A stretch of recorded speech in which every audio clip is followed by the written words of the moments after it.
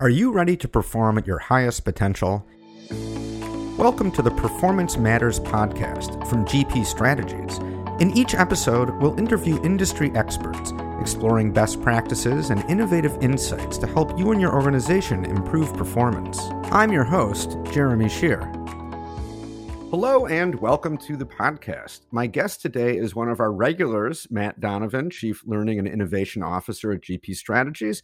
Matt, it is always great to have you on the show. Glad to be back. Always enjoy our conversations. In this episode, we're going to talk about future-facing learning strategies for what everybody is calling the next normal.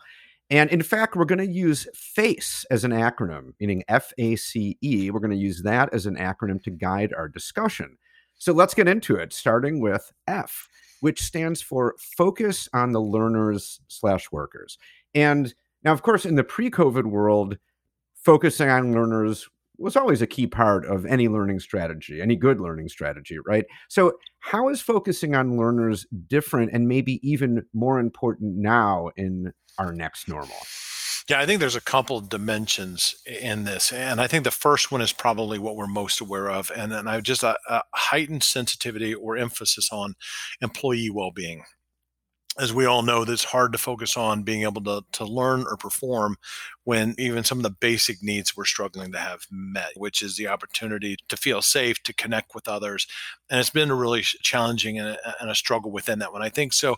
It's not just even that we've been more learner-centric in our designs. It's now even taking into account emotionally, what are we going through? What are we sharing in our experience? And realizing that we may even need to break things up and more, have points where we're more sensitive to fatigue coming in, just even the general bouts that we go through from stresses with even our normal week. So I think that's one dimension that really is saying, why do we really need to focus on learners? The second one is that as we've seen this, we've needed to learn new ways to collaborate, new ways to work together.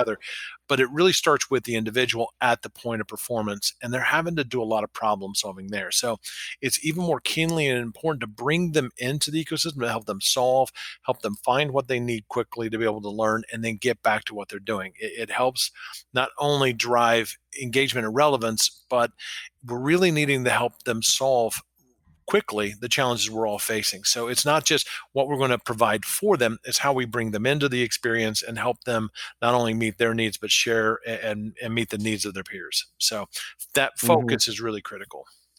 Yeah, that makes sense. And you mentioned fatigue a couple times. And I think we're all experiencing what some people call Zoom fatigue, or just the fatigue of even more than before, doing everything through the screen, which of course would apply to learning in what's happening right now. And a lot of learning was probably going on screens before anyhow, but all of that is exacerbated. I would think that would play into what you're talking about. Yeah, and I think we've got to be able to encourage that variability, even with mixing up the different types of ways we're engaging. So not just always on a video screen through a VILT. Are there other ways for us to connect through chat, through email, through phone calls one-on-one, through coaching, mentoring, peer groups? We've even started to work in opportunities to decompress as a group, just to be able to connect even on the outside, because that's some of the relief that we used to get. Believe it or not, when we would come into work, we would have coworkers or others that we would connect with, vent, share. It seems a lot harder to do that when we're all of one of 30 on a line, those intimate connections with others, just to share, just to relax, just to blow off a little steam. Those are some of the things that we need to bring back into the variation. And that allows us to reset our brain, be open to new things. So it helps a lot. Yeah, that's a great point. I think we're all learning about how valuable those kind of interactions are. The one-on-one, the casual conversation, and so on. Absolutely. Okay, let's move on to the next letter, which is A, which stands for Accelerate Adoption of Learning Technology and Analytics. So why is acceleration particularly important in this context? I think in our industry as a whole, we've been moving slowly to adopt what I would say some of the same levels of data analytics that feed the business side of the business. I think that's been one of the challenges that we've been facing. And there have been some companies that have been slowly getting into that. But what we're seeing in order for a workforce to transform faster and be more purposeful in that transformation to achieve that, we need data that helps us make those right decisions on how we can either prove that it's working so we get insight into it, or improve that it's going along. So what's going to be, as we to respond to even just like COVID, we had to make some pretty quick business decision, which means the workforce needed to change. How quickly can we get in new solutions in place and then be able to change what's not working and shift, or even as the environment changes, doing that? Getting continuous data feeds that are sustainable to help drive evidence-based decision making. That's what we're talking about. And it's not just a nice to have, it is really moved up into a need to have for organizations, because this isn't going to be the last challenge that we're facing. We're going to continue to evolve and have to really change the way we connect with each other, connect with population, how we learn and share. Yeah, another way to look at this might be that things are changing whether we like it or not, and they're changing in an accelerating pace. And so you got to be able to keep up with that. And I would think one challenge in terms of that kind of acceleration is moderating it so you don't get too far ahead, or you don't start moving so quickly that you make mistakes that you otherwise might not make.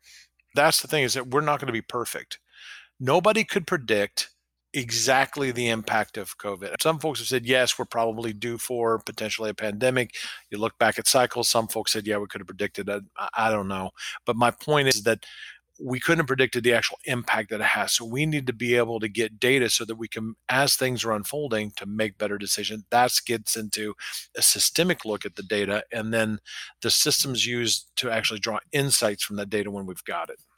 Yeah, so you're making decisions based on knowledge rather than panic or emotion and so on. Yeah, what we think to be true versus what we're really seeing in the field. We all think we see or feel this, but what we're actually seeing is this. And there's a difference between perception and reality. And data helps us drive that. Yeah, that's why data matters. Okay, on to C, which stands for Create a Learner Experience Playbook. So first, what is a Learner Experience Playbook, and why is creating that thing especially relevant now? I think this really comes out of what we've seen in the business side, where they really spend a lot of time when we think about understanding their customers, and they start to create customer personas, customer segmentation. They start to build a customer experience playbook. In a very similar way, what we want to do is create for your organization, for key target audiences or personas that you're pulling together, what is the desired experience, the criteria, the experience you want to have for them? Being able to define that, document that, and know how to measure that. And then as the need changes or you need to evolve the outcomes, you're able to actually evolve the experience along with that. If we don't have it documented or well articulated, we're just changing things in general, trying stuff, but we're not really guided by it. Learner Experience Playbook allows us to set something and then adjust it and measure how well it's working and adjust again. Okay, so these are like learner personas, the same way you might have a customer persona. A learner persona is part of it. So that talks about who's going to go through the experience. What the Learner Experience Playbook says, here's the experience I want for that learner. Here's what I want them to be. So you may, for example, if we were talking in the pharmaceutical side, you may talk about health outcomes for a patient. We know who the patient is, but here's what I want them to be able to do, feel differently in their lives as a benefit of getting, these health outcomes. That's the life experience mapping. What we want to be able to do is to say, here's the desired learner experience. And then as those personas fit into that, they may either modify or tweak that experience. It's not always a one-to-one, but a group of personas could go through that. When we build something, we can go back and say, does it work for the learner persona, but also does it align to our guide rails of what we wanted the learner experience to be? Okay, and this is opposed to a one-size-fits-all learner experience that no matter what persona you are, here it is. This is more tailored to the individual learner. Yeah. And it's more than we're trying to get. What we want them to get to is what we want them to think and feel. And experientially, we want to, articulate what it is we want them to experience it as they're going through it. No more than just, this is what I want them to know at the end of it. Yeah. To think about it more holistically in that way. Yeah. Okay. And finally, we are on to E, which stands for Evolve Your Learning Ecosystem. So now, ideally, before the pandemic hit, organizations were, at least the ones that were doing it right, were constantly evolving their learning ecosystem based on the data, based on the feedback, and so on. So What should that kind of evolution look like now in our current situation? Well, I think it really gets into being able to, I think, innovate. This really gets to innovation. And what I mean around that innovation is still getting back to what's going to work through by actually gathering evidence that supports it. Not really, this is not about the shiny object syndrome. This is actually trying to say there are new tools coming out that will actually meet a range of needs, but using them well, designing for them is important. Pre-COVID, there were some folks that were adopting slowly some of these tools. Those that were actually practicing good innovation coming into it were actually more ready to able. So when we say, hey, we got to move virtual, some of them are already experimented and tried platforms to go from a face-to-face to a virtual. They actually had more information and they were better able when they needed to move everything over there. They were better prepared to do it. So what this is really saying is that don't stop innovating. Invest now, even if you haven't been. You need to start moving that. And it's really about understanding that ecosystem. At GP Strategies, we're tracking over 140 platforms in 36 categories in the learning space. And what we're looking at is how those come together to create that best-in-class learner experience most efficiently. And then part of that efficiency is in all resources, to build it for the learner experience to go through it. And then as investment of time to other dollars amounts, whether it's licensing and other things, what is the most efficient or efficacious way to get through that experience? Mm-hmm. All right. We've covered a lot of ground, great insight. So let's sum it up a little bit. Matt, you're always great at leaving our listeners with a pearl of wisdom, something that they can put into action to start making this stuff happen right away. So let's hear it. It's never too late to face the future, to pick up off the acronym. But I think the thing is that now is the time, and I know there's a lot of companies that are feeling pressures with costs. The economy's turned down. We're having some stresses and challenges. But now is the time to at least continue through those efforts to start getting better. Because when you do need to be more efficient or shift to a different delivery, you don't want to wait until the immediate need's there. You want to be planning for that. And I guarantee this isn't the last change we're going to be facing. This is really talking about being able to respond to critical changes in the business and helping the workforce transform to meet those changes. And there's no better time to start than now if you haven't been. Yeah, the time is now. Okay, Matt, thank you as always for a great discussion. And to all our listeners, thanks for listening. The Performance Matters podcast is brought to you by GP Strategies.